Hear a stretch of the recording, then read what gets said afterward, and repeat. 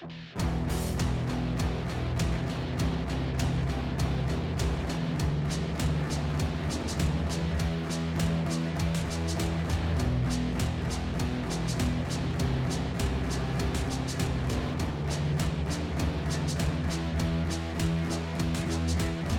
right, well, I guess we're ready to roll whenever you are, buddy. Let's do it. All right, you know what? You want to bring us in this time? Yeah, welcome to Full Metal RPG. It's a pleasure to have you here. I am your host, Brendan. I am your host, Ben, along with our other host here. Brendan. And this is funny because this actually happened to me in episode 2. I really thought about it when I did it. Did you? Was Yeah, it on I your did. mind? Was it on your mind at that exact moment? Yeah, right when I did it, I was like, wait, I just did the same thing that Brendan did. Like, Yeah. I mean, it's a thing. This is a real thing. This is a real thing. I think it's more like I'd ordered in my head that your name was first and then mine was second, and so when I was announcing it, like, sure. yeah. And I think it's well. Anyway, hashtag we've known each other too long joke. Yes. So this is our 5th episode. Things are rolling, man. We things got our podcast posted finally, our first one. Yes, if you're listening to this now, this is the lag. This is you are now experiencing the lag. We put the episode 1 up, went live, if you want to put it that way, about a little less than 2 weeks ago, and we've been trying to kind of like market that and get it out there. If you listen to it, we appreciate you. We love you. Thank you so much for taking the time to make us part of your gaming experience.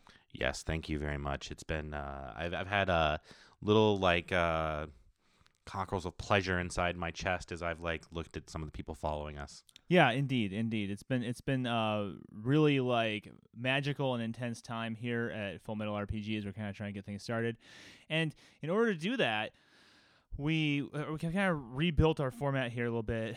Our guest isn't going to show up for a little bit, and Ben and I are going to take a second. We're going to talk about our D&D game because we kind of were examining our format and the way we've been doing things, and we kind of realized, we don't really talk about the D&D game much.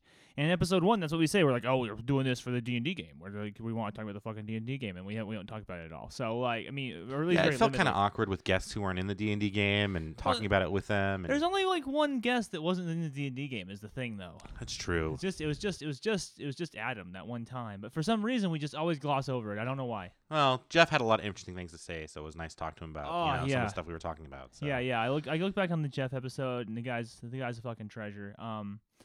And we're hoping to have a lot more of Jeff in the future. So especially if you have listened to the podcast and you like Jeff, you demand Jeff, let us know. If you like Adam, you demand Adam, let us know, because we're trying to assemble here a crack team of people to come together and play some games.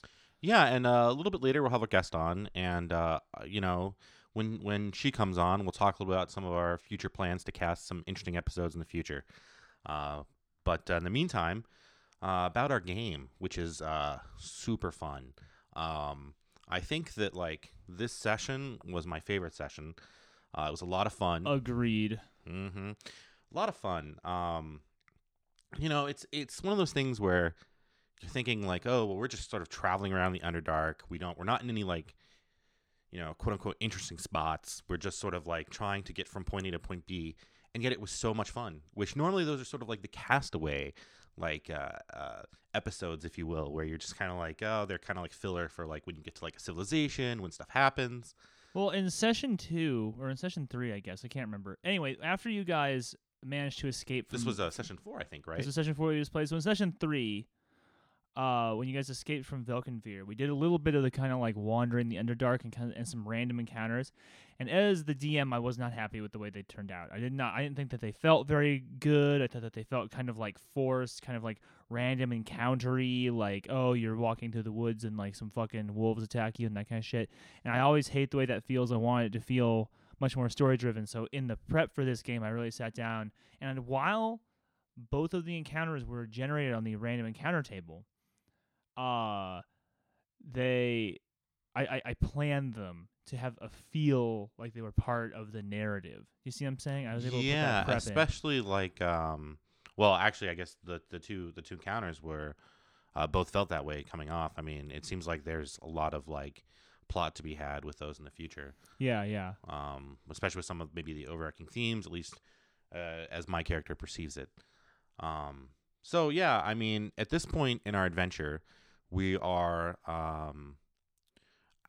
we're fleeing from like the remnants of the Velkenvir fortress at this point, trying to make it to an outpost, Mantal Dareth. At this point, we are sort of on the opposite side. My understanding is that Mantal Dareth is on the other side of a huge underground lake. And in order to get there, we're trying to make it to what I imagine is a ferry at like a Kurotoa village. Yeah, because your characters are not from the area. Your character in particular is Yes. a Far traveler. a far traveler from a distant area, remote in the Underdark, and then even the other Underdark natives are not familiar with this particular region. So you're being guided by this ranger who has told you that in order to get to Mantal Dareth, you first need to stop at this Kuatoa town called Slubludop, where you guys are gonna, as she puts it, seek passage, and you don't really necessarily know what that means. Yeah, I mean, I from what my character has put together, he thinks it's a ferry that's going to cross the lake at this point, and that voyage might be quite troublesome. I think like I don't know if we've explained necessarily in detail. After our escape, there are the player characters, and we also escaped with a few NPCs. Yeah. They were also, a couple of them were slaves, and we rescued them for one reason or another. Three of them were slaves. There was Seraph, the drow noble, Eldeth, the dwarven dwarf person, female dwarf, seems like a warrior, fighter type.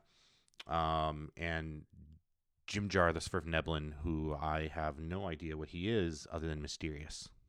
Yeah, there's a huge cast of characters that the PCs get thrown into a cell with at the beginning of this game, and the players you guys sort of chose who it was you wanted to get out with you. Yeah, they were the characters I think we found as a party more interesting than the others. Yeah, I mean, I was really enjoying playing Sareth quite a bit. He had sort of set himself up as being very antagonistic towards the party, but like in a way that for whatever reason, and this sometimes happens with parties, the players really seems to bond with. I mean, they really seems to enjoy the kind of way that Sareth rubbed them the wrong way.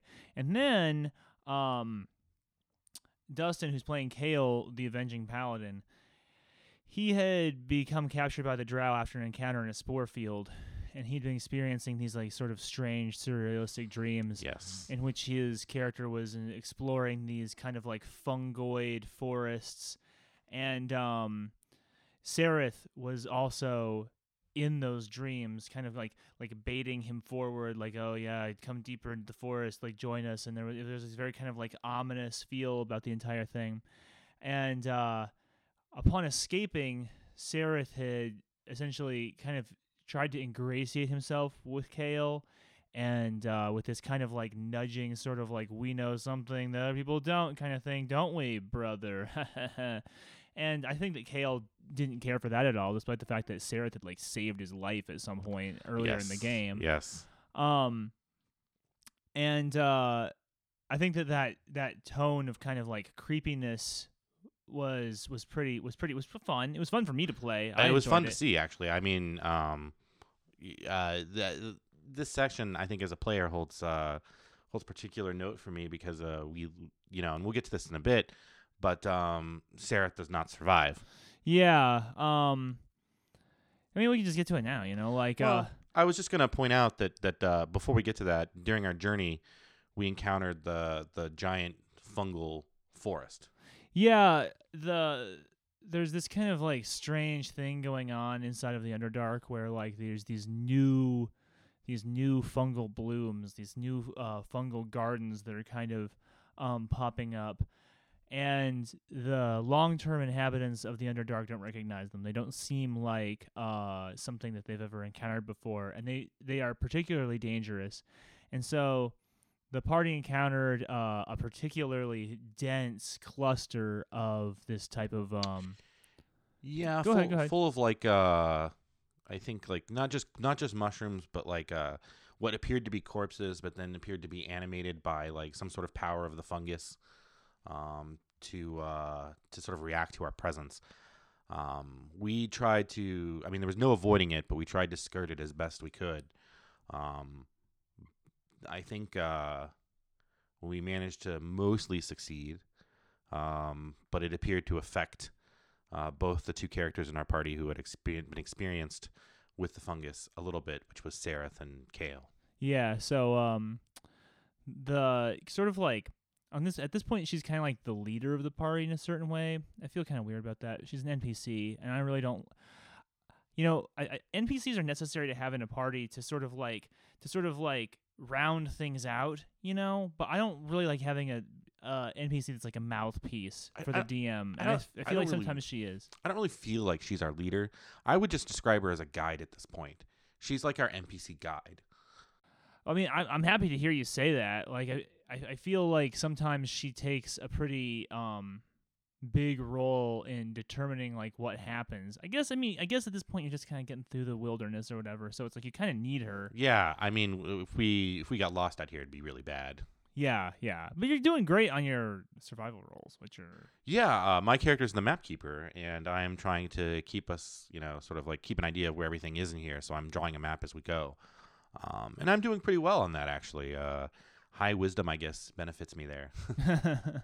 The other sort of NPC aside from Jimjar and Eldeth and Sereth is a character named Jazred, who is also a drow, but he's sort of a outcast from their community, and he was living on the fringes of the outpost, apparently worshipping oozes at the time of the destruction of the outpost. And he was he was a character that I had like alluded to his existence, and the players hadn't really investigated it much. I mean, not that they were really able to, but they they explored it to as much as they were able to.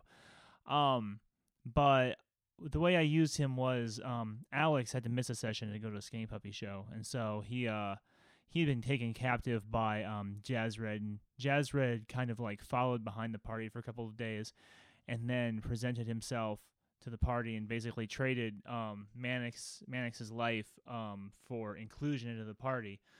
So after they encountered this sort of like cell of like really highly dense fungal life where there was this kind of like fog in the air of like phosphorescent green spores and these like giant ropey vines of like fungusy mold hanging from like the top of a cavern. And yeah, I was imagining like walking through something like that. It was very disheartening to sort of picture like trying to move through that stuff and like spores like being left all over you, and just kind of disgusting that would be. And like they were masking themselves, but the spores were kind of like laying on their armor like a thick pollen would, and like a pollen dust, I guess I should say. And I was happy with that scene because it made the Underdark come to life a little bit. I feel like some of my Underdark descriptions have been a little bit kind of like lackluster. So like, yeah, you're in a cave and you're like walking along, there's a cave stream or whatever, So it meant that there was like a very unique environment that they could like do something in.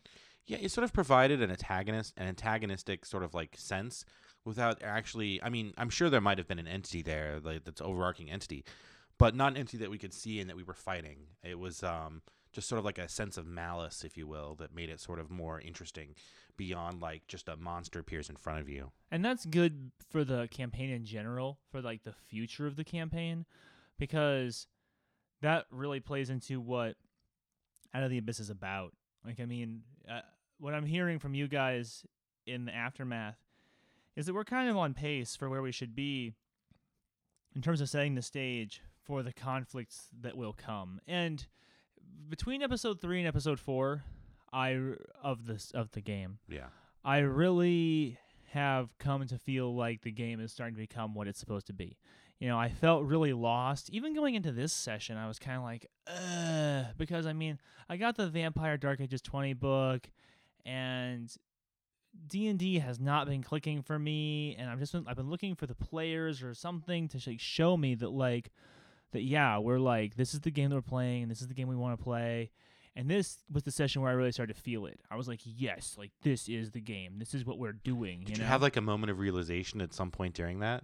I think it was when you guys were in my GM notes. And to be totally honest, I'm thinking about writing up the rules for those because here's a little secret. Like those little things. While that was a randomly generated encounter, like the description for it is very minimal. Most of what you encountered there was based on my embellishment. And I'm gonna write some rules for what goes on in there and how I'm linking that into my Out of the Abyss campaign. And like, I'm gonna put some up on the internet. So if you guys want to take your Out of the Abyss campaign in sort of like a different direction than maybe is presented by the book, you'll be able to. Like my vision for the campaign is much darker and much more bleak. Very like it's very influenced by gothic horror and chthonic horror. And I mean, I read in the introduction to Out of the Abyss, they kind of talk about that. It's like it's this is the you can definitely see it too when you start reading it. You know, there's like a lot of these little kind of like tells where you're like, oh, this is part of the current kind of like fixation on chthonic horror that's going on in fantasy and in weird horror and weird sci-fi right now. And I just decided, well, you know what, I'm gonna kind of like pick this up and run with it. And I think the deeper that we get into the game, the less like Forgotten Realms is going to feel, and the more like a very kind of almost kind of like gonzo horror game is going to feel. I'm looking forward to that because this was, I mean, it was quite a fun thing that that happened there. I felt like it was really vivid and you know, particularly like threatening without like being like combat threatening, you know. Yeah, no, I mean, and that's exactly what it was supposed to be. Like on the random encounter table for that encounter, it says that the entities inside of it do not attack you unless it's attacked. And there's even like a little bit more room to investigate them than you guys sort of took. Like as long as you're not violent towards them, you guys could have kind of like walked up to them and kind of like looked at them a little bit more. But the fact that you guys were so eager to get the fuck out of there was like really spoke to me. I was like, oh, thank God, they're actually scared. Yeah. And what I was gonna say is I'm calling them fungal cysts. Okay. So we'll see the rules for fungal cysts up on the web page, one of the various web pages at some point. And I hope that people go ahead and take that and run with it and make it part of their game. Plus, there's a bunch of other like antagonists and organizations that appear in the game that I am either like changing dramatically or just new ones that I'm adding to make the game much darker, much darker. Because that's my background, that's my experiences as a horror gamer, and I really can't do anything without taking it in that direction. And so you asked like when I felt like it turned. I was like okay, this is when it turned, like right here, like okay, that's pretty good. This is where I feel like that I understand the language of this game finally. I'm glad it turned for you because I think you know, from the sounds of it, your players were, I think, definitely in a better spot with it than you were at that point. Up to that point. Yeah. This is kind of what I've heard. People have been like, "Oh no, it's a cool game, man. We should keep playing." And I'm all like, "But I agonize over this fucking game, and I was this close. Look, here, you know what what it was? Sure. Is I basically convinced a bunch of people to buy the fucking 50 Player's Handbook, and it's $50, and I didn't want to have made everybody buy a $50 book for nothing. So I really was just like, I'm gonna run this game into the ground if I have to. I'm gonna keep playing it until it becomes painful to play, and then people will forgive me. And we can go play Vampire. Bolstered by the shackles of consumerism. Yeah, well, I mean, look, I just got back from L.A., and I'm going to run this fucking game, and everybody's going to go and buy a fucking $50 book. And we bought one for Alex for his birthday, and Jeff, like, spent a bunch of credit that he had gotten at a game store on buying one. And it was just like, you know, that's like, I mean, that's between the two of those dudes, that's $100. And then you bought one, and Dustin bought one. I mean, yeah. Jesus fucking Christ. Like me coming back from LA, like put like $200 into the coffers of Wizards or something. You know what I'm saying? And there had to be something to show for that, not just like 3 half-hearted sessions and then kind of like, oh well, we're done. We're fucking, you know, I'm gonna go run a game that I'm gonna go, you know, it's like when you're in a relationship and you're like, I don't know, the spark's gone, you know. Well, I'm glad we found our spark again. Yeah, no, me too. I feel like it's really hitting. And then so you guys then made camp later on in the evening. Yeah, and that experience had profoundly affected at least the PC in a party who'd had prior exposure to like the spores. Yeah. That being Kale.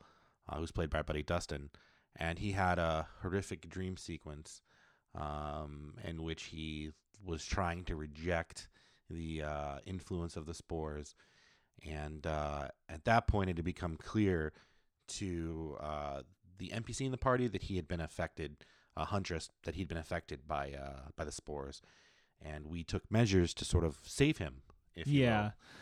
Yeah, and this is also another system that I'm kind of shoehorning in here that's not really in the book. But I have a little system by which the fungal growth that has wormed its way into the cranium of a character can be like excised. Yeah, and not pleasantly either. Very painfully, apparently, and in quite disgusting fashion.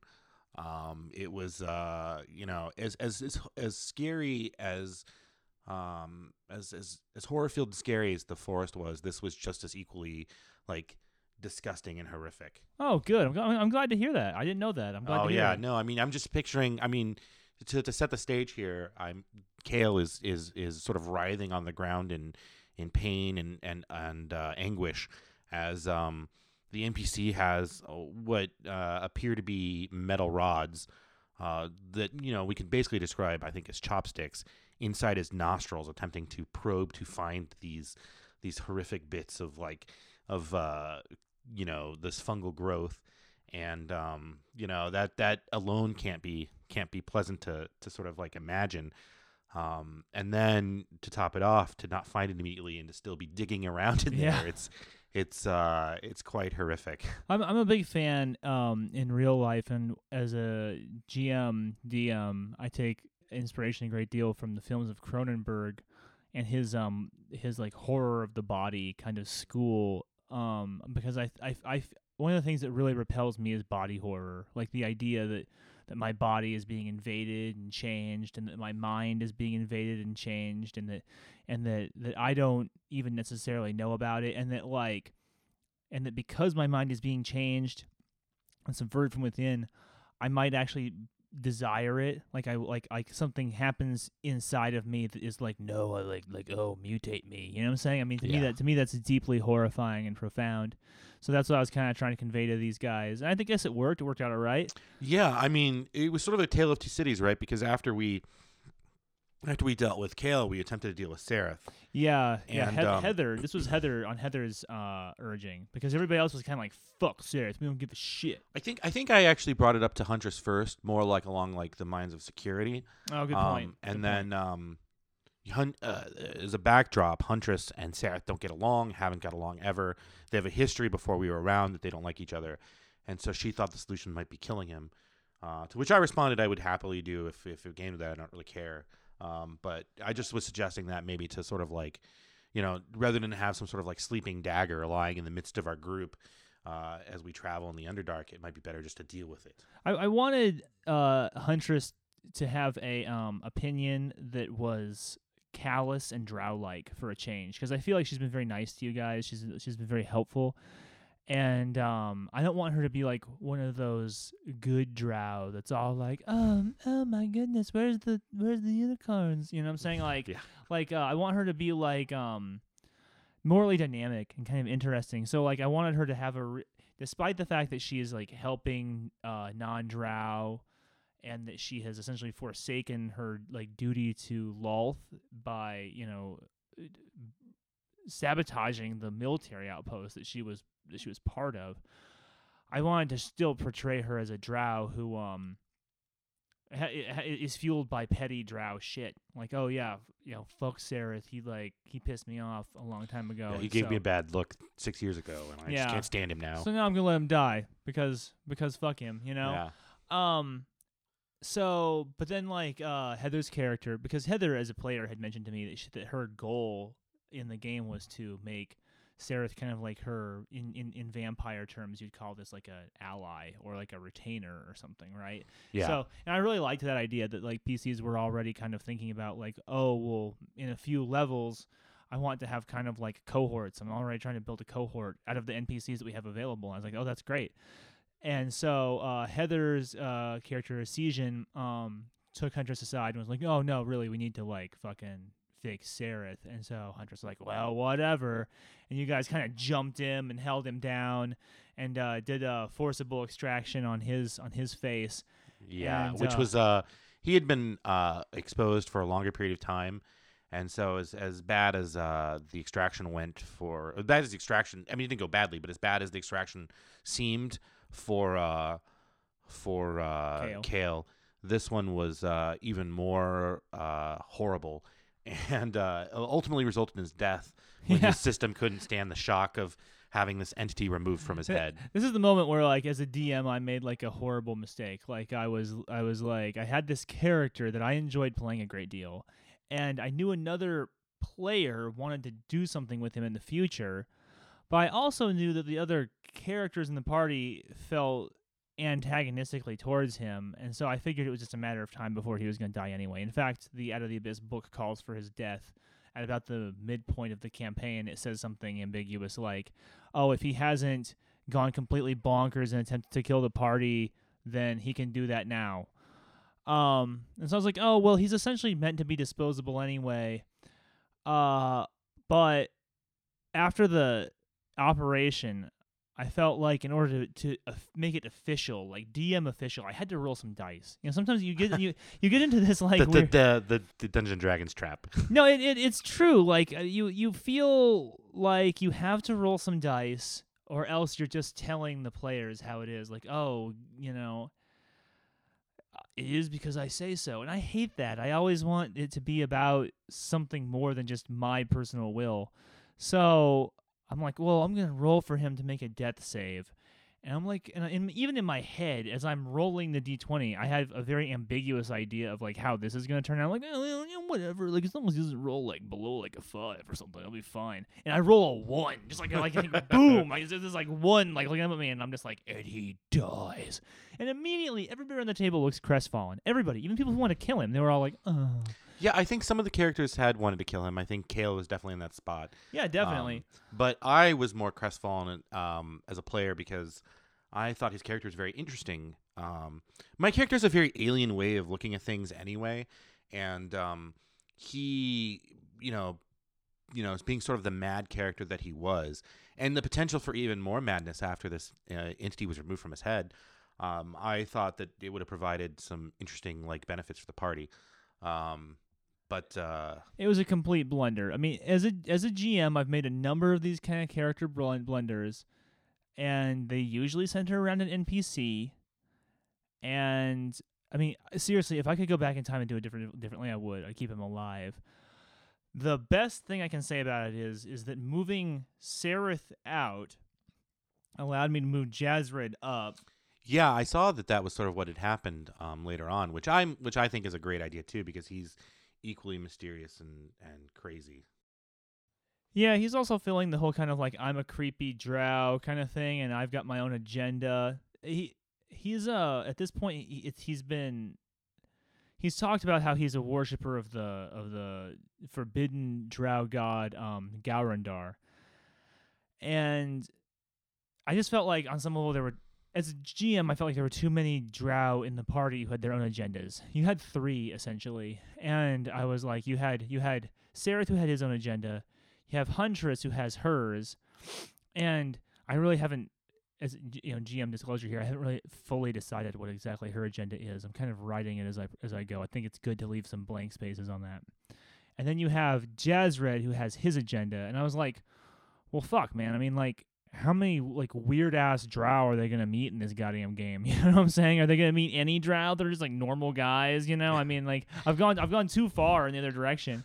Get your hot fungus right here. Yeah, I mean, I just need to have a balance between like mainline drow society and then like the traitors. There's just too many weird traitors. So having Sareth gone, the only benefit is that he is now. There's more room to focus on these 2 other characters. Like I said, though, if I had to do it over again, I'd keep him alive. And I'd figure out some other way to bring those other characters to the fore. Yeah.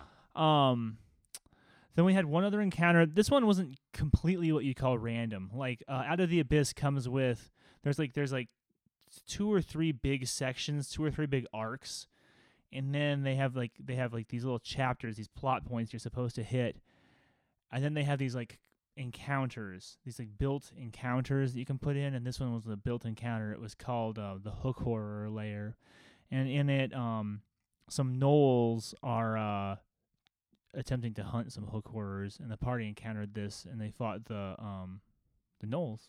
Yeah. We the gnolls attempted to interact with us at first, but none No of one us. speaks gnoll. Yeah, what a Surprise! surprise! No one speaks this strange language. Yeah, who's not gonna take that during character creation? Of course, I speak gnoll. I mean, I was looking at my character sheet and I was like, what language am I missing? It's Gnoll. Gnoll, Yeah, definitely, yeah, definitely. If It's a utility language. definitely. But alas, we couldn't communicate with them, and they chittered at us, and then we fought them. Yeah, and you fought them and you defeated them handily. I think part of that was we're kind of new to 5, and I didn't want to spend a lot of time flipping pages. In the years of GMing that I've done, one of the things I've learned is that there is no greater buzz killer than the flipping of the pages. And we have Alex playing the Gnome Enchanter, and he had a bunch of these, typically very difficult to quantify what exactly they do spells. Tasha's Hideous Laughter and Sleep. And rather than spending like a bunch of time flipping pages and reading rules and trying to figure out like, how many actions does a person who's under the sway of Tasha's Hideous Laughter like get? I just kind of made an off the cuff kind of ruling. Oh yeah, these are incredibly debilitating spells to be under their sway, and the party basically had their way with those gnolls. It was a rout. I think it was only touch and go for me a little bit. I think I was the only one who took a decent portion of damage. Yeah. But those spells were quite handy in putting down the gnolls. I think that it was after the gnoll encounter in which Jazzred was sort of enticed by our buddy Jeff, who's playing Baracus, The tiefling warlock, into sort of like describing for a bit some of his understanding of what is going on in the Underdark, especially with the fungus, etc.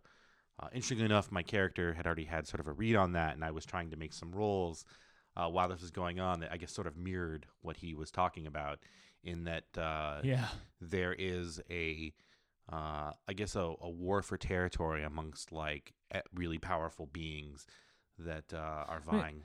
Like Jazzred puts this in a very kind of like, opaque way. I mean, he's not really telling Baracus what's happening yet. I mean, the question is does Jazzred even really know what's happening yet, or is he just kind of fronting like he is? Well, he might be, but his what he was telling Baracus mirrored what I was thinking might be happening. So well, I mean, that's good. So your character is very like internal. Your character is very quiet and stoic. He's very and it's interesting because you usually play these very bombastic characters. I definitely have a reputation for playing some of the more bombastic characters in the games. That's not a bad thing. No, I think it's quite fun sometimes. Yeah, I've always loved it. But the thing I'm sort of discovering with this character is that even though he's so stoic, I still have sort of a rich internal dialogue that goes on while this is happening. Things that I'm perceiving, things that I'm willing to necessarily do as a character.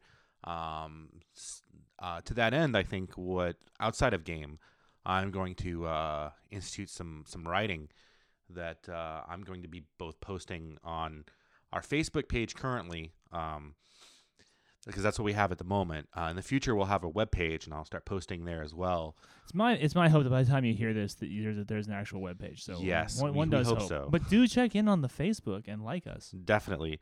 I think I'd like to share with everybody where my character's at and what he's seeing, what he's thinking about these things, because he does have such a rich internal dialogue about like what's going on, and he has plans and he has ideas and he has things he wants to do. And this comes from a thing that we used to do back in the old Vampire days. I got it from one of those storytellers' guides, like how to run these fucking games, and back in the day it was called Blue Booking. And I think this was because the guys who wrote White Wolf books like had access to blue books from college, and the university scene, the hotbed of role playing. But what I always did with it was I called them writings. You had to do writing homework, and the writings doing the writings was what made you get experience points. Like, you earned your experience by role playing, but you didn't get your experience until you gave me the writings. So what I would do is I would go into a White Wolf book I really liked, and I'd find a picture because they had such great art back then. And I'd Xerox a picture onto a blank piece of paper, and sometimes I get kind of artsy and craftsy with it, and I'd put a whole border on it, right? So you never had to write a whole bunch. And I'd hand out the piece of paper at the end of the session, and I'd say, like, okay, you don't get your experience until you give me your writing back, and you have to write about what happened in the session and how your character saw it.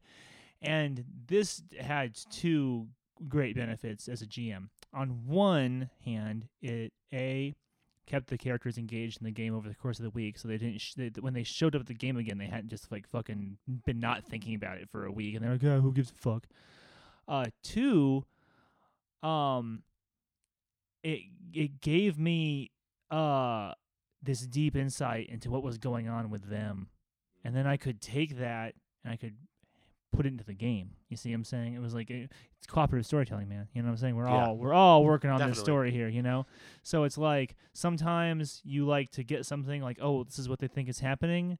Like, I'm going to fuck with them and make it be the opposite of that. But then sometimes you're like, oh, well, this is what they think is happening. Even if it wasn't supposed to be that, we'll take it in that direction because people like to succeed, you know? So I highly recommend this kind of blue booking style, this kind of writing style. A lot of fantasy players reject it, but Ben and I have had so much fun with it over the years. Yeah. At first it was really hard for me to take, I think. Like, you always would hand in all the writings at the same time. Your character would never. You would have this stack. You'd be like, I played so many sessions, and I'd be like, where's my XP? And I'd be like, you can get me handing your writings. They're all due. I remember I had these due dates on them. I remember. I think, like, for me, we later expanded it, and it was no longer like writing. I mean, I could do it on the computer. For me, as a person, when I write, I find that, like, when I write, and this is just me, like, when I write by hand, by pen and pencil, I don't have a voice. Like, for me, it's much easier to write behind the keyboard. So later on, when we expanded it, and I remember expanding it quite heavily in Giovanni Chronicles when we were doing that, I was a lot more prolific with my writings at that time. That's true. I didn't realize that was because of the typing. Yeah. I was young too. Who knows if I really understood all that. Well, I mean, I used to be like a very tyrannical GM, and I was like, you gotta write it on the sheet of paper. I fucking Xerox this thing at Kinko's. It cost me 10 cents. I want you to write on this fucking. I don't know. I had this whole idea because I still do this, right? I keep everybody's characters in a file folder, and the whole idea is I wanted everybody to be able to have those writings in that file folder in order that they happened, with this image and then the writing, so you could go back and you could essentially revisit the game and relive the game. Yeah, and I think like for me, I tend to write very stream of consciousness and then go back and edit, and so I can't keep up with that when I try and do it by hand. But when I'm on a keyboard, I type plenty fast. So for me, it's very easy to do, and so for me, it's tends to be more rewarding to do it that way. And so by the time we advanced this concept and we were doing writings on computers, etc., it was I think I was a lot more of a active participant then. Oh yeah, for sure. But I mean, you've always been very active, and you've always been one of the best, if not the best. So well, I'm bringing it back for this. Just I was talking with Brendan about this. Like, I feel my character, I'm having a blast playing him, but he is so sort of like alien and strange. He's a quiet monk guy. Yeah. I mean, you're playing the quiet monk guy. I'm playing a quiet monk who's not like really a pleasant guy either. He's he is sort of a reprehensible person on some level. Well, actually on a lot of levels. He's evil. He's an evil monk. He's an evil monk. But I'm not like I'm not the sort of like in your face kind of like I'm gonna like murder everybody evil. I've got other thank sinister. God, ACW. I mean, thank God. Yeah, I've got other sinister plans that I want to enact. So I think that for me as a player, I want to make sure that as the storyteller or the DM, that Brendan understands where I'm coming from, and so that's why I'm bringing this back, so that like I can do these writings and I can share them with him, and I'll share them with all you, and you guys can see where I'm at. And I think that that's going to be fun for everybody, man. I'm really looking forward to it. Right on. Alrighty, well, I think that we're a good spot with that. That's our game, where we're at, and we're going to take a quick break here, and when we return, we'll have Amanda. Yes, we will.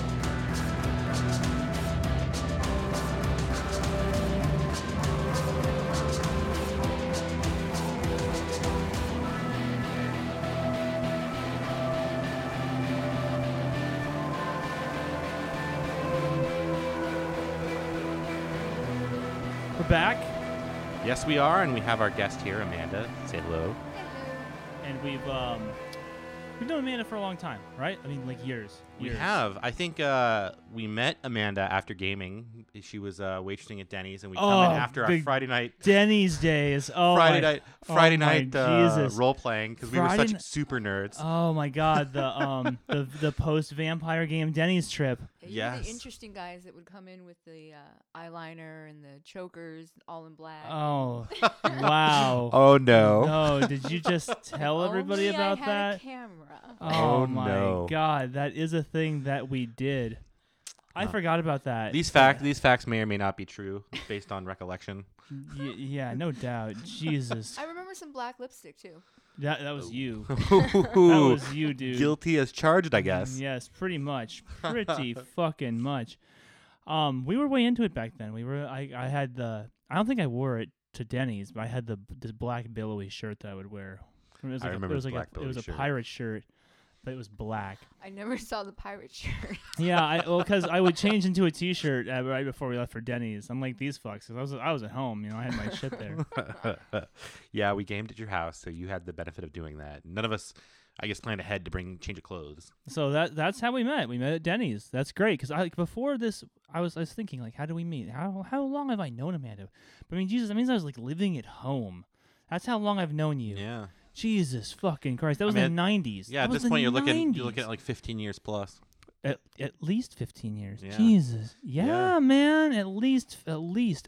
Anyway, we're getting old. We are getting old, guys. Anyway, Well, you guys certainly both look very different. From than we did back then. yeah, I guess that's a good thing. Ben with his super long hair. Now he doesn't have any. Yeah, true. True.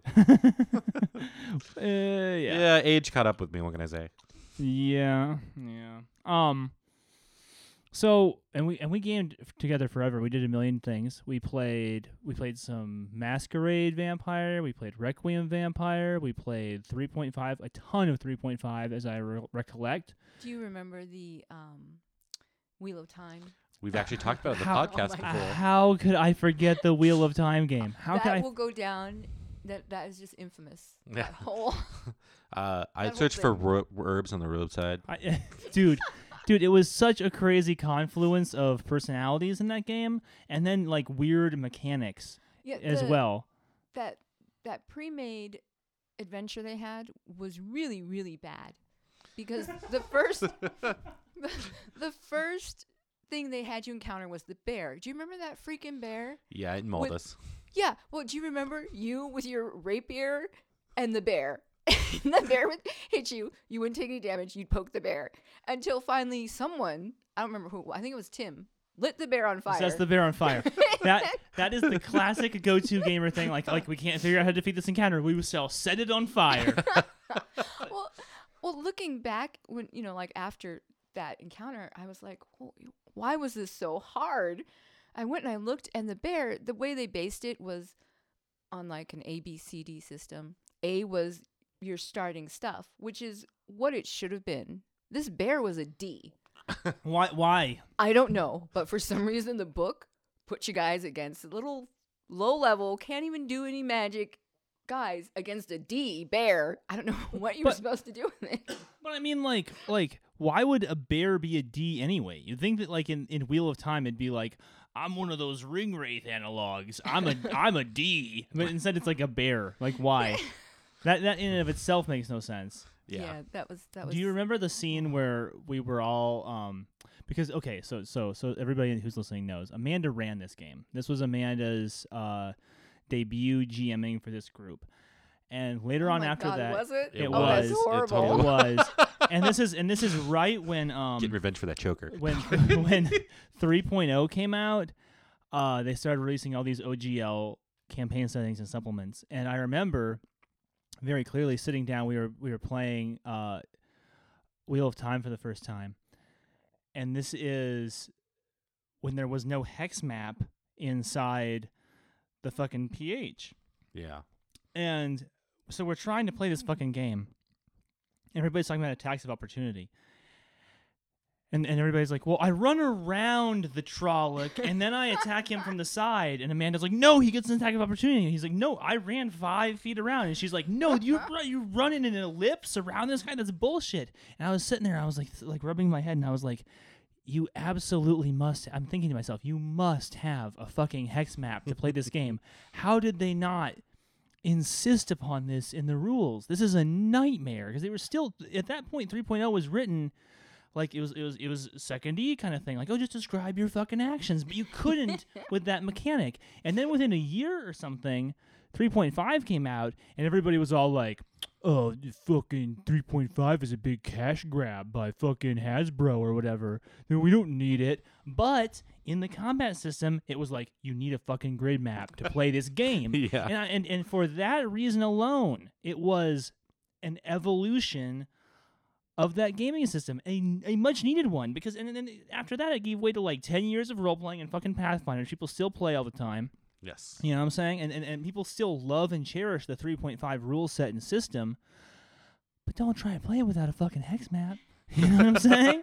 Very true. I remember the bear encounter. I also remember the crocodile. Was it crocodile, I think? Yes, there there was Timmy crocodile. and a crocodile. But the crocodile in other the swamp. the other thing that will always stand out as the pinnacle of what that game ended up being is Jason and the burning building, and he was worried about his horse. Do you remember that? Oh I don't. Okay, tell us this seriously story, don't because I remember this. So What okay, this is happened? a very good example of one of the things about role playing. You need to kind of know the people you're playing with. I think, okay, That's because true. so most of this group was the vampire group, which is you two.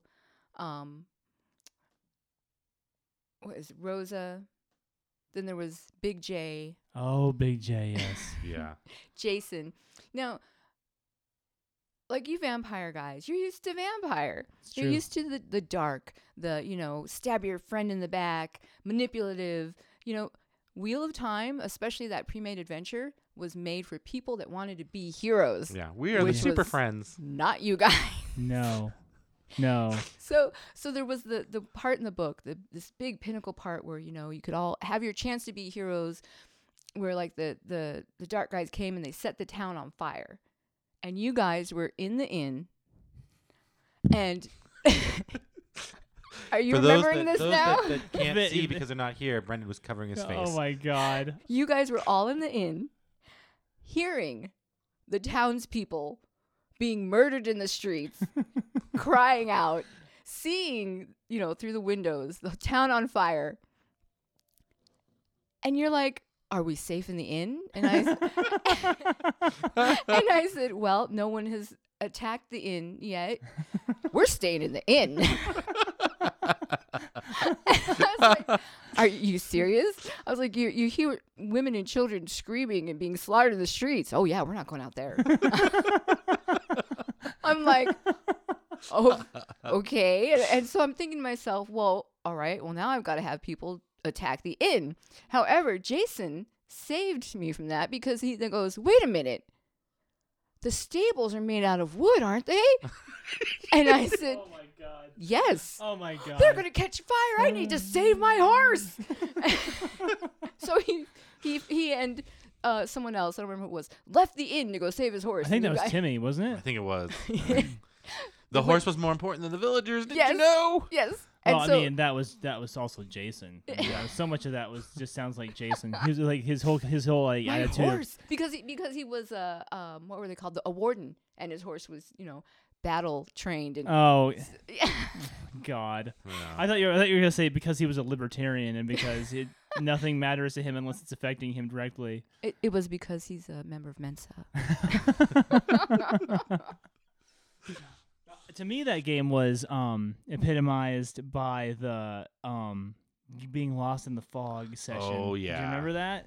Do you remember the Lost in the Fog? Like we were traveling With through the these. horrible system in for survival rolls. Yeah, they had this. I think because I don't think it was even if it was. I don't know if it was Wheel of Time system that they kind of tacked onto the OGL, or if it was the PH 3.0 system, which at this point to me seems like wasn't play tested because when they would have said put a fucking hex map out there. Yeah, at this point it's been so long I can't remember which one it would have been. But I can't remember either. But remember, it was like every certain number of feet. If you're in dense fog, you have to make a survival check. And it's like, well, we're marching for 8 hours or whatever. Was just roll, so pass, roll, so pass.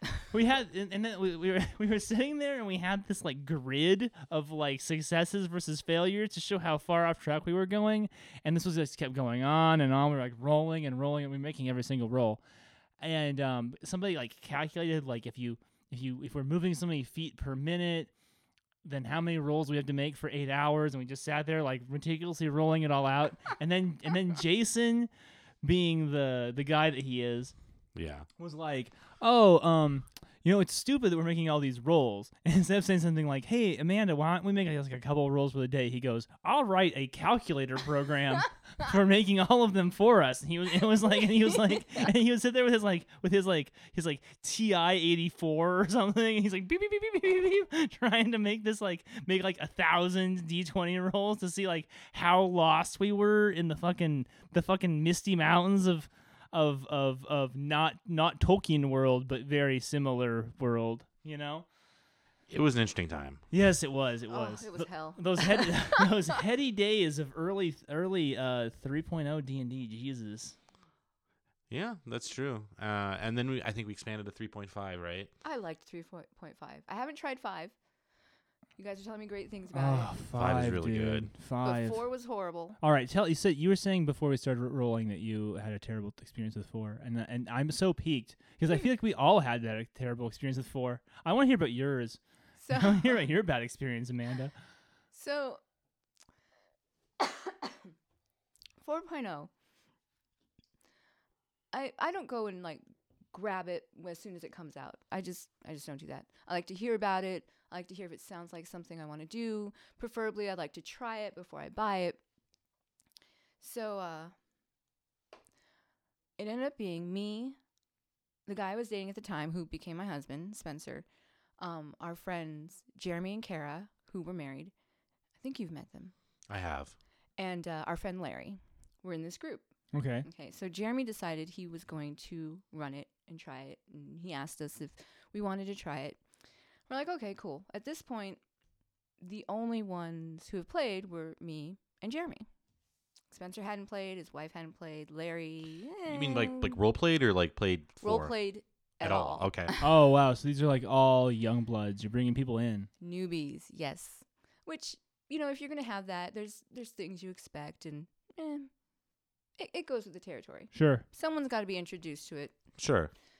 So I'm like, all right, well, cool. We'll do this. Well, Jeremy decides that he's going to GM and be a character. I'm like, okay. Now, I don't think he had too much GMing experience. And I was like, well, maybe, it'll be good to have another actual person with experience in the party to help kind of guide. When you say be a character, I mean he was like a PC and a GM, not just like the NPC? Correct. Okay. He had an actual made character. He was the NPCs and he was the GM. And so was his character going to be getting experience for the encounters and stuff? And like Yes, taking just that like out of the pool? Everyone else's character. Yeah, I don't care for that. Yeah, it was a little iffy. But so I'm used to your games, right? I haven't done a lot of games that weren't yours. Well, okay, I have, but I haven't lasted in a lot of games that weren't yours. Oh, man. There's a reason for this, okay? And it's the same reason that you won the Iron GM, and it's because you're a fucking phenomenal game master. Oh, I really appreciate here? you saying that. You are. Thank you for saying And so. I am totally spoiled from you having been my first long-time game master. That's really humbling to hear you say. I mean, for reals. Well, For it's reals, true. And I'm spoiled now. I am. So so our very first session, very first session, Spencer has a sorcerer. And did they call them sorcerers? Yeah, there were Yeah. sorcerers in that one. Yeah. So we were some little like goblins or something like that, some little dink enemies to kill. Sure. He gets hit in the head with a stone, Uh-huh. gets dropped down to 1 hit point, Okay. runs and hides behind a boulder, and does not come out for the rest of the encounter. And it gets back to his turn. What are you doing? I'm behind the boulder. Did I heal any hit points? Because he's used to roll video games. Yeah, he's used to video games where you can hide behind the boulder and you'll get some hit points back. It's like, no, you didn't get. You're not going to until you rest. Well, can't I rest behind the boulder? I'll sit down. It's like, that's not how it works. But he was behind the boulder the whole time. Kara was, she was trying. She wasn't hitting anything, but she was swinging a lot. Sure. Eventually, Larry and I and Jeremy's character, got these little goblins down. That's fine. We gave Spencer a really hard time for staying behind the boulder the whole time. Of course, he was like, well, do I still get experience? Yeah, she'll still get some experience. The problem with that group was that it was like they got a little better, but then the dynamic kind of got worse. So we got to the point where Larry literally would fall asleep every session. Oh no! Like at the Ooh. table. Every session. Like like in his. Would he put his head down and go to sleep, or would he just or what? Well, there was 3 of us would sit on the couch. Okay. Then there'd be the table, and then a chair and a chair. Okay. So usually it ended up being me, Spencer, and Larry on the couch. Okay. And Larry would fall asleep on the couch. This is Larry that was at Spencer's birthday? No. No, different Larry. Okay. This is a different Larry. Every session, we'd have to poke him and wake, it's your turn, Larry. Wow. And if he wasn't asleep, he was on his phone. Oh. Annoyed the shit out of Oh me. yeah. Yeah. If you want people to be engrossed in the activity in which you're doing together. That is kind of a okay, so the last time I really ran a game before the 5 game that I'm running was before I moved to Los Angeles, and a lot's changed, in the last 3-4 years. You know what I'm saying? 4 or 5 years or whatever. Like the fucking smartphones are just ubiquitous now. They're fucking everywhere. And I was kind of thinking about doing the fucking lame dado thing of being having a cigar box and being everybody fucking fork over their phones when they come into to play. Thus far, it hasn't been a super problem, but it's been a little bit. It's been a little bit kind of a problem. Yeah. We've got a couple guys who keep their characters on an app. Now they have their character recorded on an app. And they don't want to interact with their character sheets. They want to fuss around with it in the app. And I guess that's fine. The last session there were some issues with the wording on a spell that had been translated into the app, and that caused a bunch. Which if we had just gone right to the PH first, that would have been resolved much more quickly. Yeah. And then the other problem is that when they're dinking around on the app, you don't know what they're doing. You know what I'm saying? they're on boop boop boop boop boop boop, and I'm like, are you role playing right now, or are you on Facebook? You on Facebook, dog? Here's the thing, man. I'm not against people being on Facebook, but if you'd rather be on Facebook than play the game, then you don't have to play. Exactly. That's you are totally correct. You're basically talking about being engaged, right? You want everybody to be engaged in the consensual activity that you're doing. Right. And it's one thing if you're doing one-ofs with certain single characters and other characters are sort of watching or doing what they want to do. Right. At that point, that's fine. But when everybody's together, people need to be together. Yeah.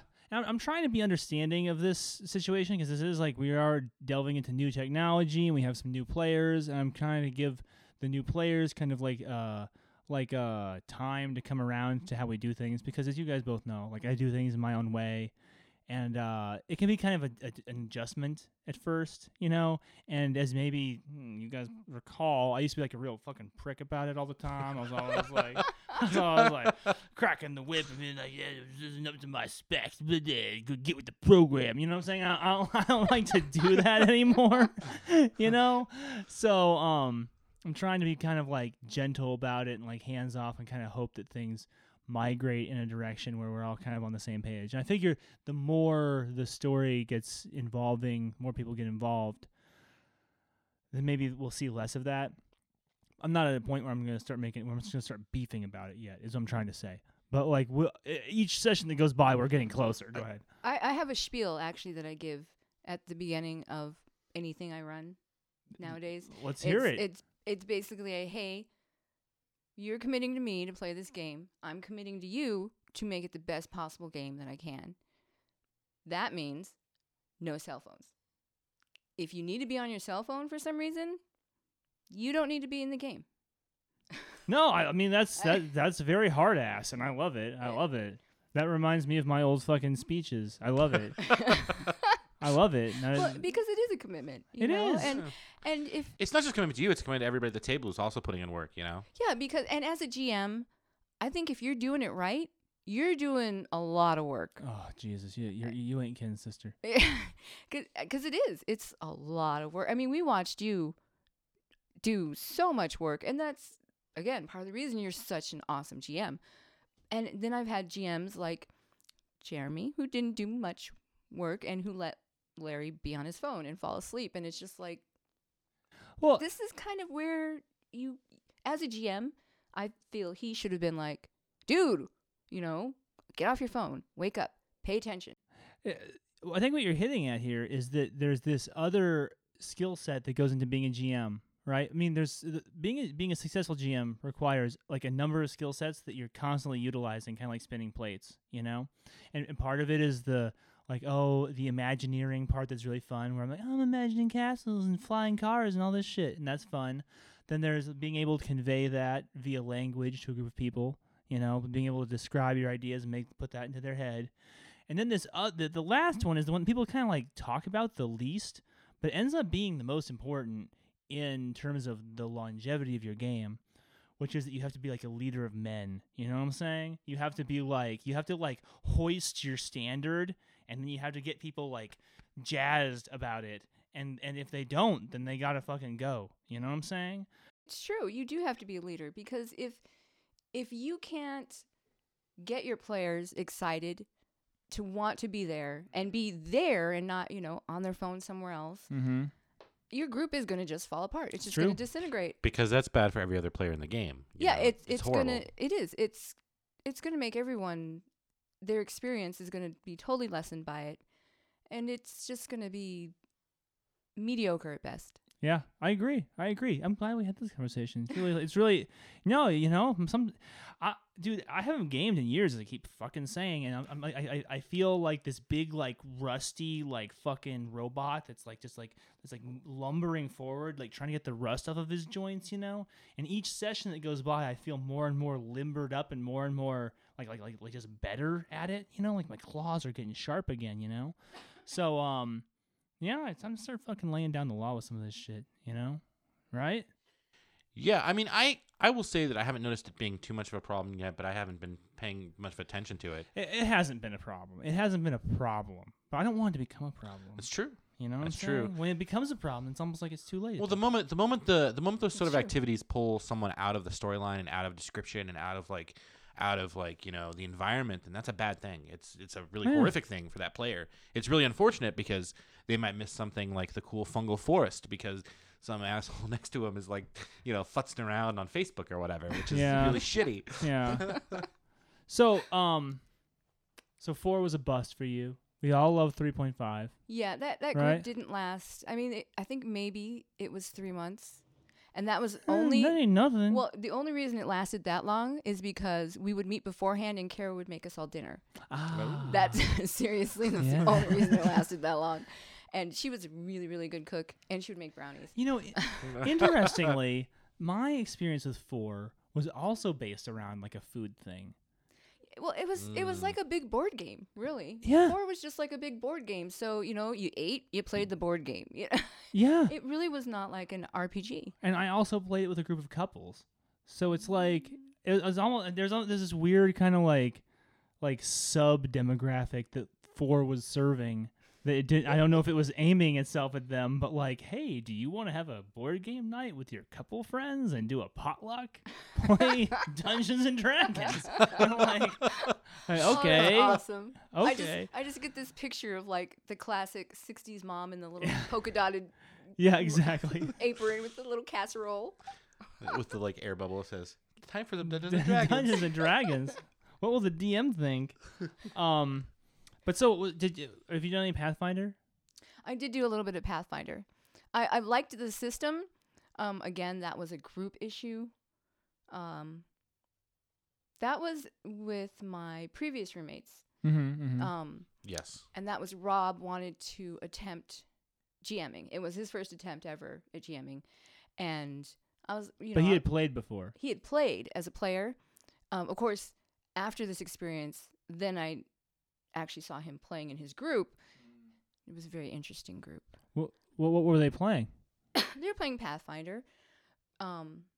It was one of those groups where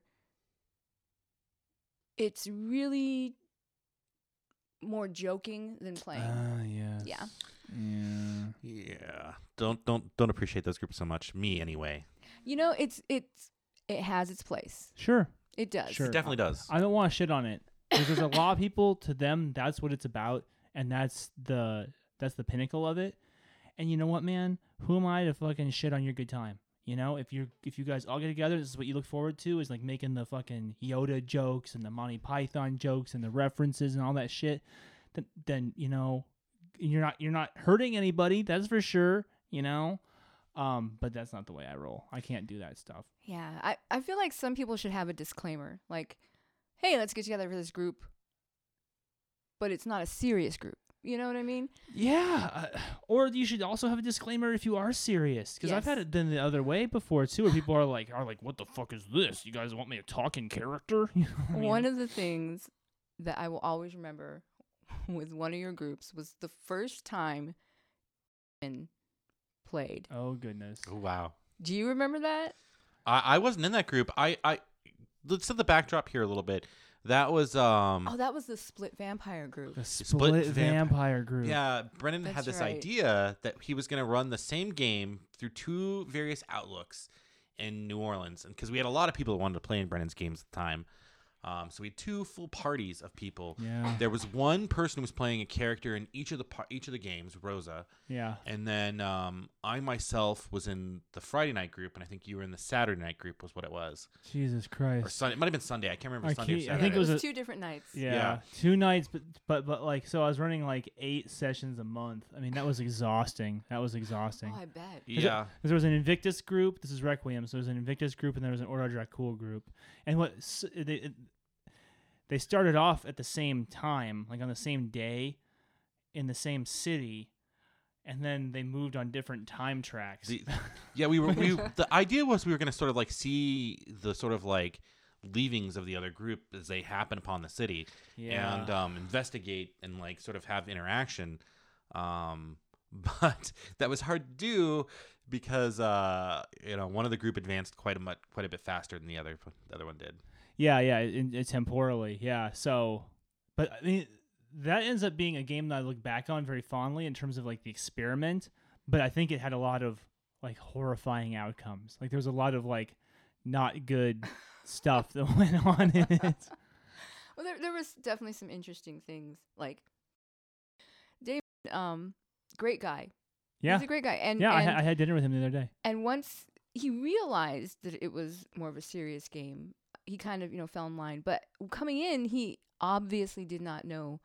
And I will never, ever forget this, because at the time that it happened, I was mortified. Literally mortified. And I remember, and it wasn't just me. Me and I know there was at least one other person who looked at you with this look of fear on our face. Because, Brendan was known to lay down the law back then, and He jokes about being tyrannical, but It's true. there was definitely some tyranny No, involved. no, at that times. was definitely a thing.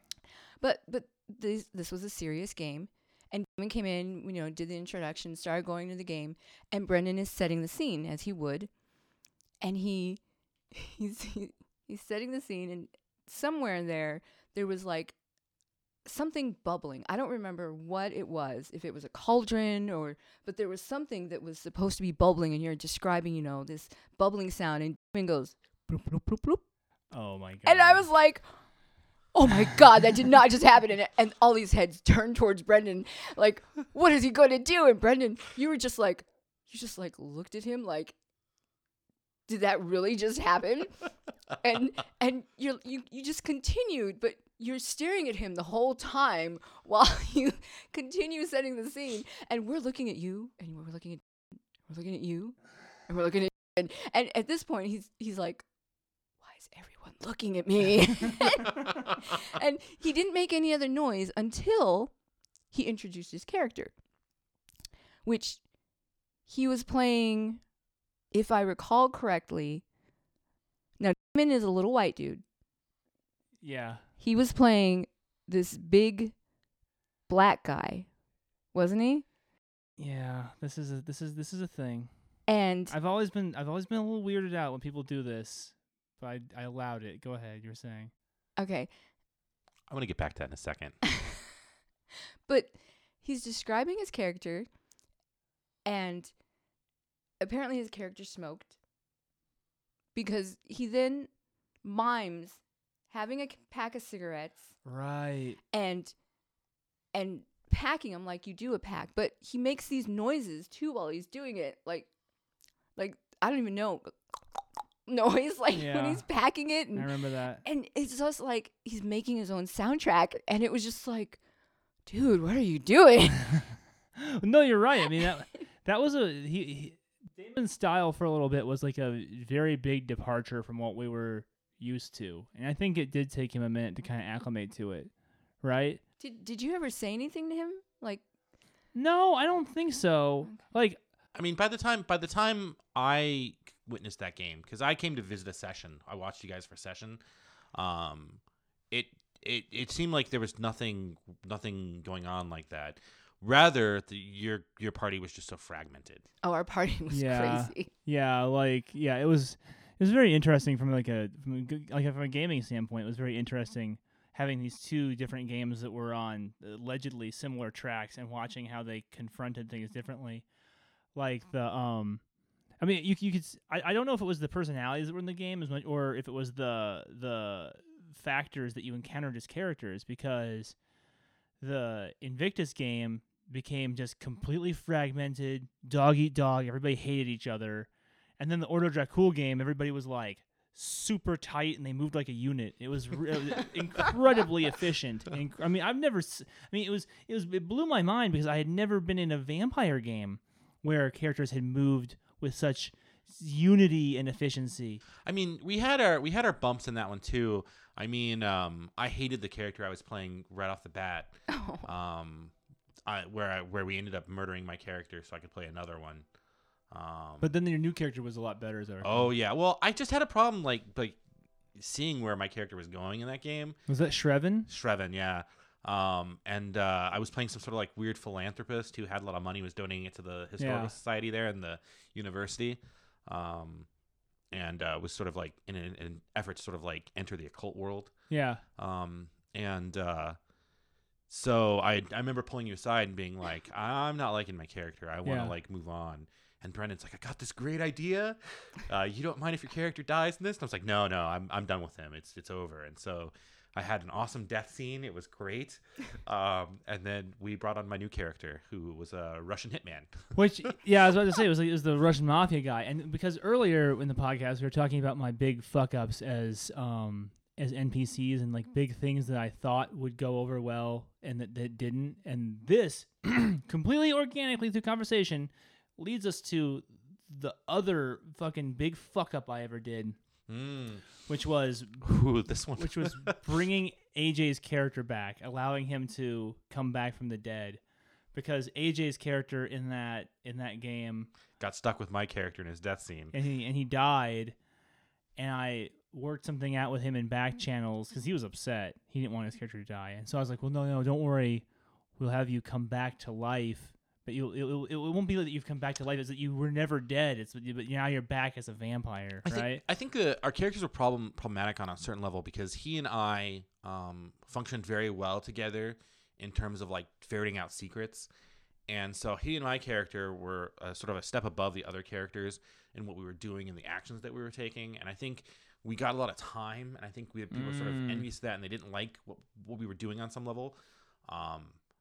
And so when that problematic characters kind of died off, people were sort of happy about it, you know. It's true. It's really true. Like these guys, they were pushing the envelope, and look what happened, you know. Like, but there was something particularly caustic about AJ's character in that game. Yeah. That people hated, and I remember being like, because I set it up. It took us weeks after that to get to this point where I was like, I was the only one who knew his character wasn't dead. Like, I remember talking because we had talked about it. So we had said, because it had something to do with the Russian mob angle that we were playing. Yeah, he was somehow I was involved in that. Because the second character I brought in was based off of his character that had died, and I was coming to find him because he was the scion of a mafia family. Yes, and I remember. So as I set up this whole thing, it took us like weeks/months to play, and then and you walk into the room and you see AJ's character standing there, and now he's a vampire, and everybody was just like. They just had this look on their face like, fuck you, man. Really? You serious? Like, you could just like hear pencils like getting slammed down on the table, you know? And I was like, oh wait, this is not cool. I thought this would be cool as shit. No?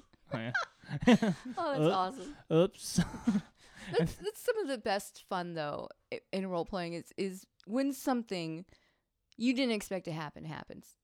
Like, for the players and it can be for the GMs too. I like it. I like to be open to it.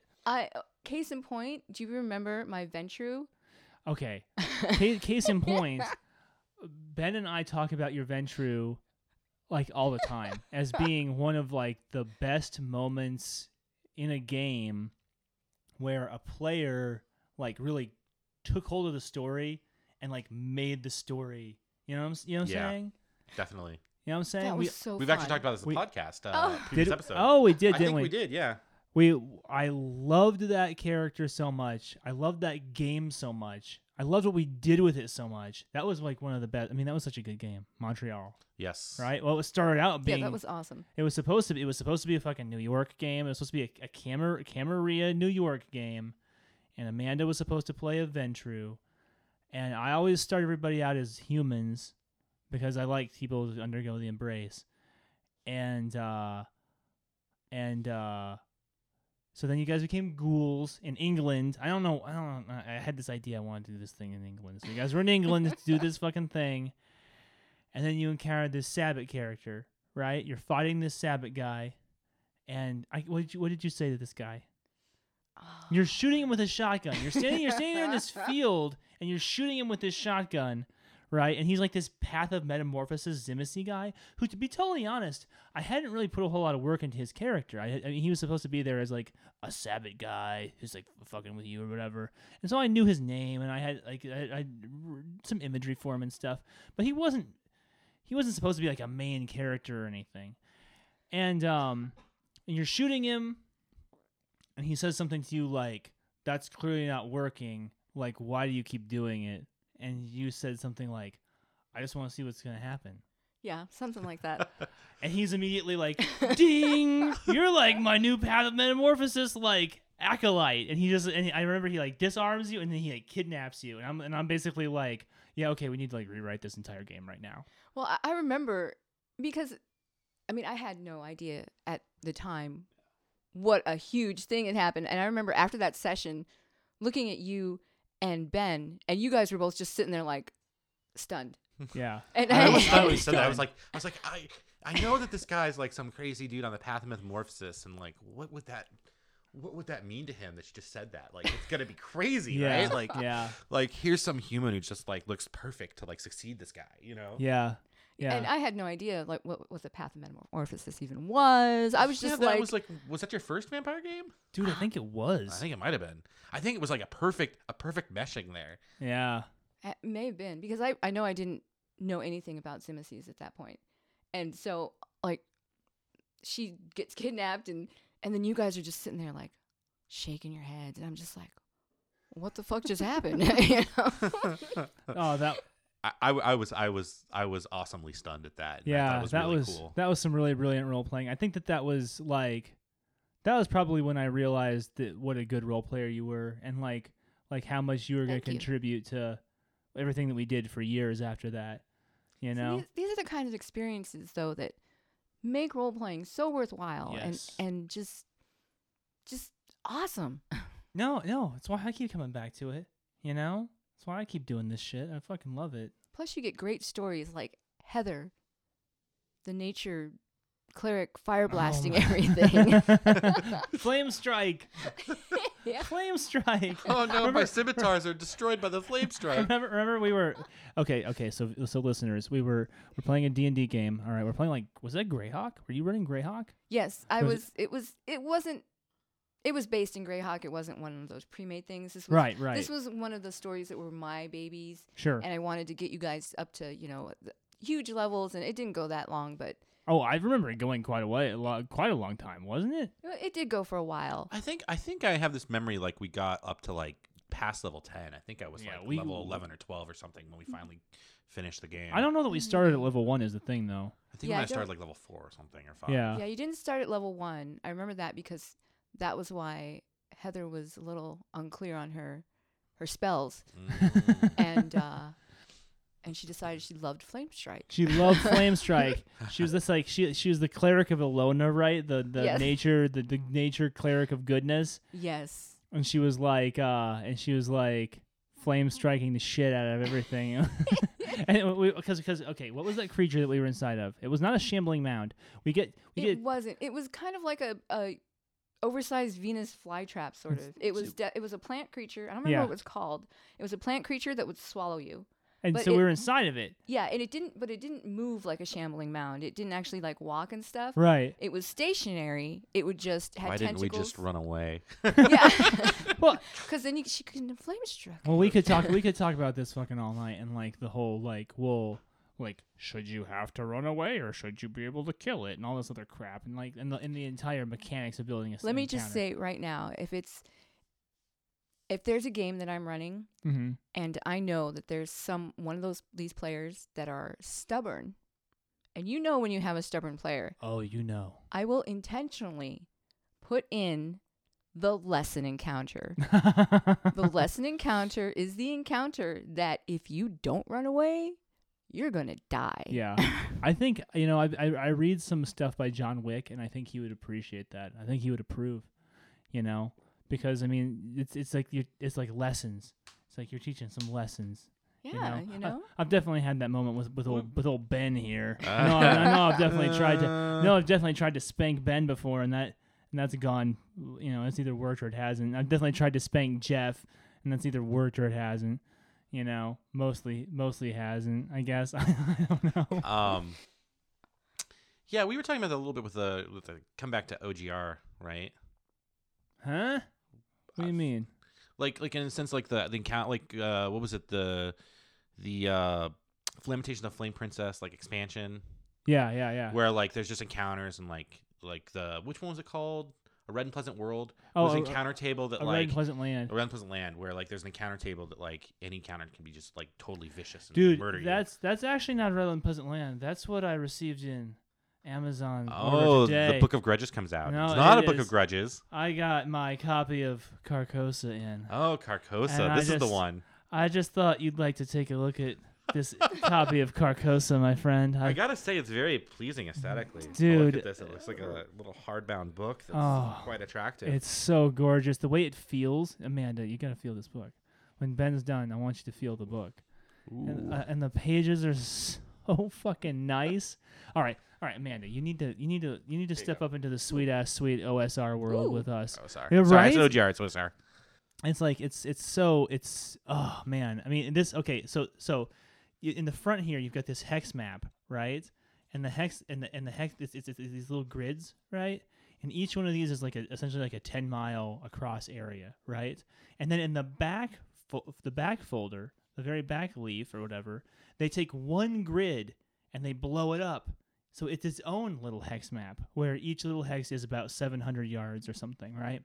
And there's a adventure in there that you play out in that one hex. In the one hex, it's like, oh yeah, if you want to play a prepackaged adventure, here's a prepackaged adventure. It takes place in the one hex.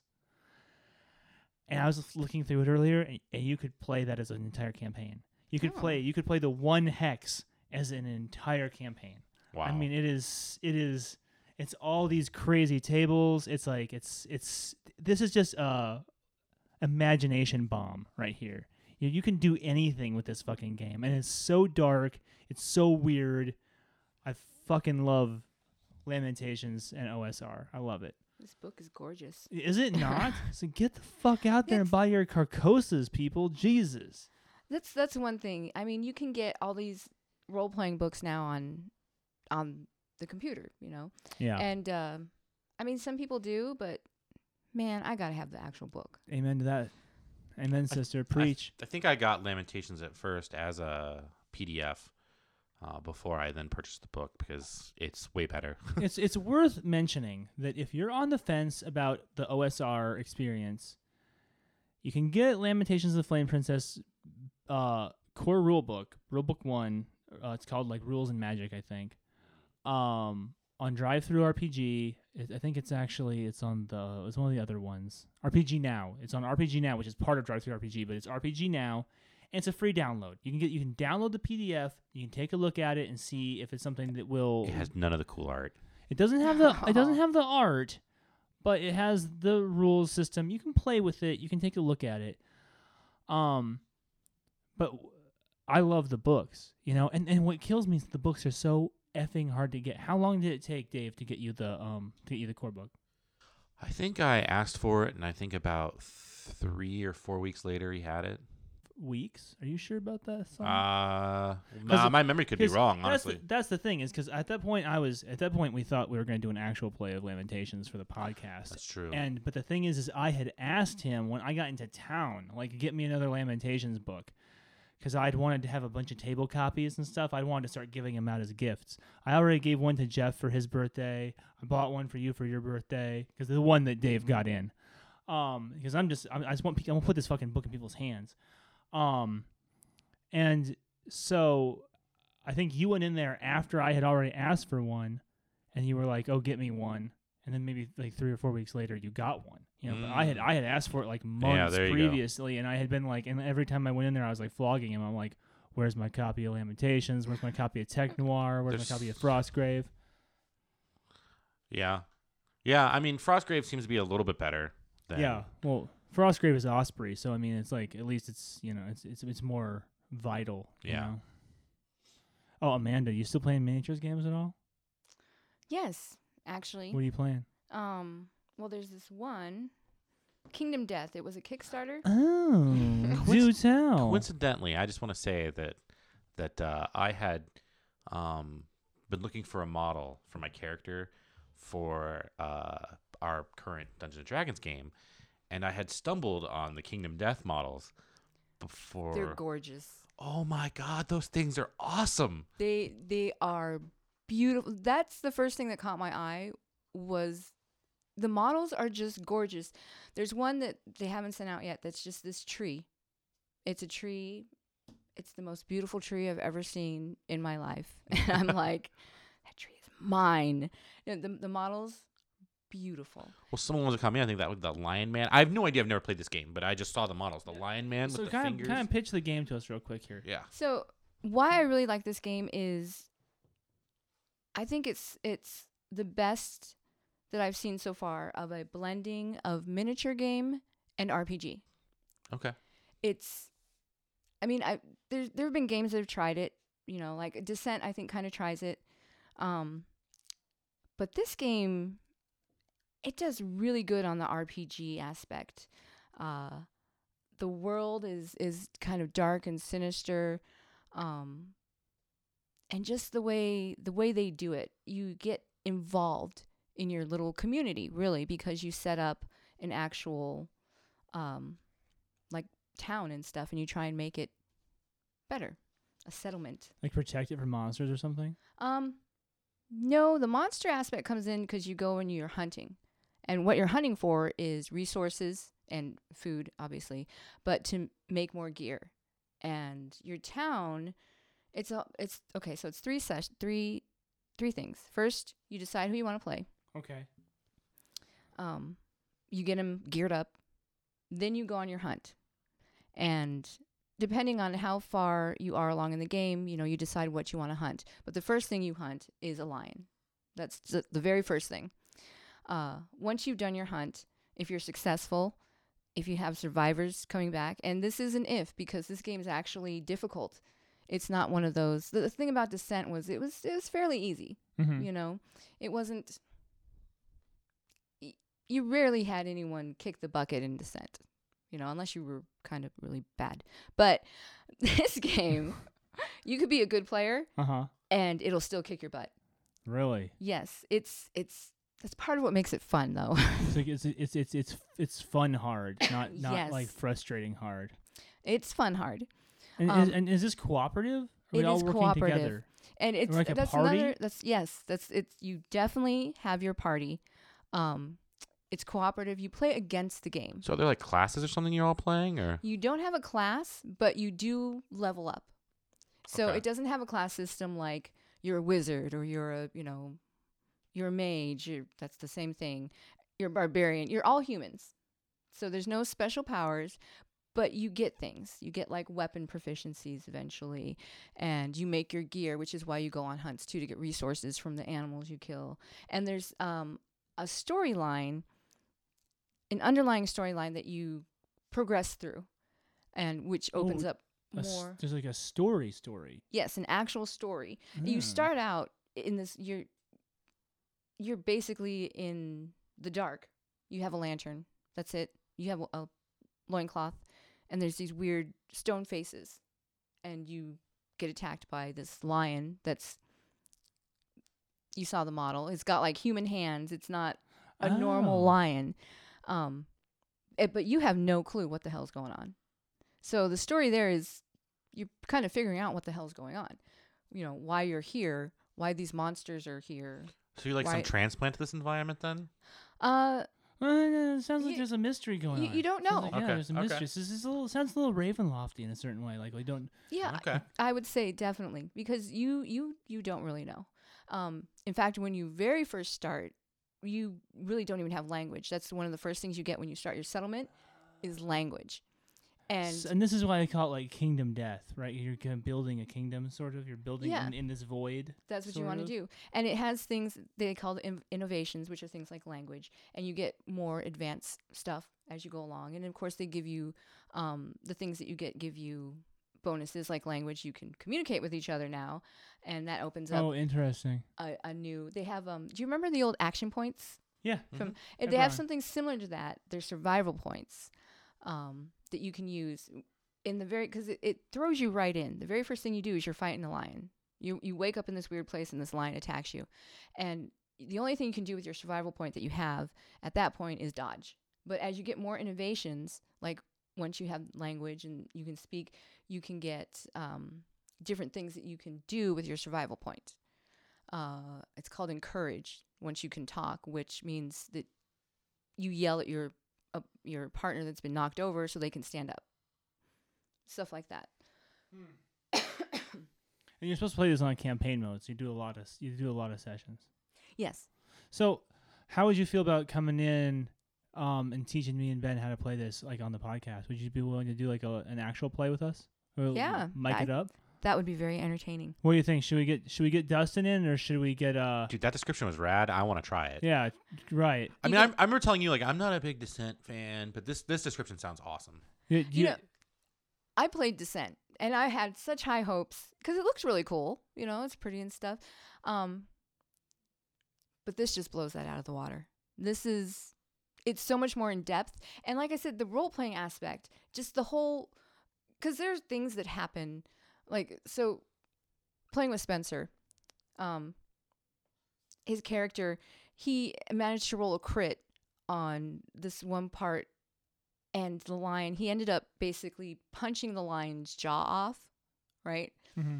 Well, because later in the game, because the lion didn't have a jaw, it ended up throwing up on Spencer, and This is fascinating. I'm like wondering how you would arbitrate these things instead of a board game. This is amazing. so it threw up on Spencer, and because it did, he had to make a roll. A lot of these things too are you roll to see what happens. So he made his roll, and he ended up going crazy, but not like bad crazy, I guess you'd say. He ended up getting a permanent courage, 1 point to his courage, and there was some oh my gosh, what was it? Some weird thing where it was just some minor mental deformity from going insane. Something like he was afraid of some weird I don't remember what it was. But this is the kind of weird stuff that happens. So now his character is crazy. So he's got a crazy That's cool. character There's he like a plays now. generation system in there. Yeah. There is. Yeah. Oh, that's awesome. Justin, and it happens all through it. It's not just during the encounter. When we were on our way back to the settlement, we killed the lion. This was not the first time, a different lion, because there's different levels to the enemies. But we were on our way back to the settlement. There was like this weird green mist because there's these random cards of what happens. We got this weird green mist. It was like, okay, pick a person to attempt to do this, and we're like, okay, Justin, you're going to be this person. He made his roll, and he ended up tripping over some rock, falling onto another rock, and he basically busted his jaw. But because we don't have any way to fix it, now he can't talk. What, So- as a player? As his character Oh my cannot talk. God. So his character can't do the encourage Oh, stuff anymore. yeah. And if there's anything that involves talking, his character can't do it because he cannot talk. So it's neat in that way. Yeah. Yeah. Well, okay. Well, here's the thing. We'll do it. We'll set up an actual play as soon as we can. And do you want us to find another guy? Do you want us to find how many players does this thing support? 4 players is what you need. So like if you did just you two, you guys could both run 2 different characters, or you could just get 4 Oh, you players. need 4 players, and then there's a game master? No, it would just be the 4 players. But I don't have to play because I know how to play. Like I could just be like here to be like, okay, you have to do this. Oh, well, what you do now. play. Okay, Yeah. then Come just one on, other you person. play. Yeah. And look, so what? You want Dustin or do you want Jeff? Well, who you feeling? What do you think? I'm fine with either one. All right, great. Well, we'll put it to both of them. We'll make them arm wrestle for it. Okay. The first person to see is the most interested in it. Yeah. All right. Well, hey, thanks for coming down. We really appreciate it. I've had a blast. This That was evening. fun. Yeah. I'm glad you made it down. And look forward to the actual play podcast. That's going to be a blast too. Yeah. Me too. We're gonna do it this time, and we're not gonna let it fall apart like Lamentations did. All right. So thanks for listening to another episode of Full Metal RPG. Thanks, Amanda, for coming down. Thanks, Ben, for co-hosting with me. Woo! Thanks for having me. And look for us on Instagram, Facebook, And I'm going to have a Reddit post soon, so you can start following us on Reddit as well. Twitter, SoundCloud. All right. See you out there. Thank you. Good night.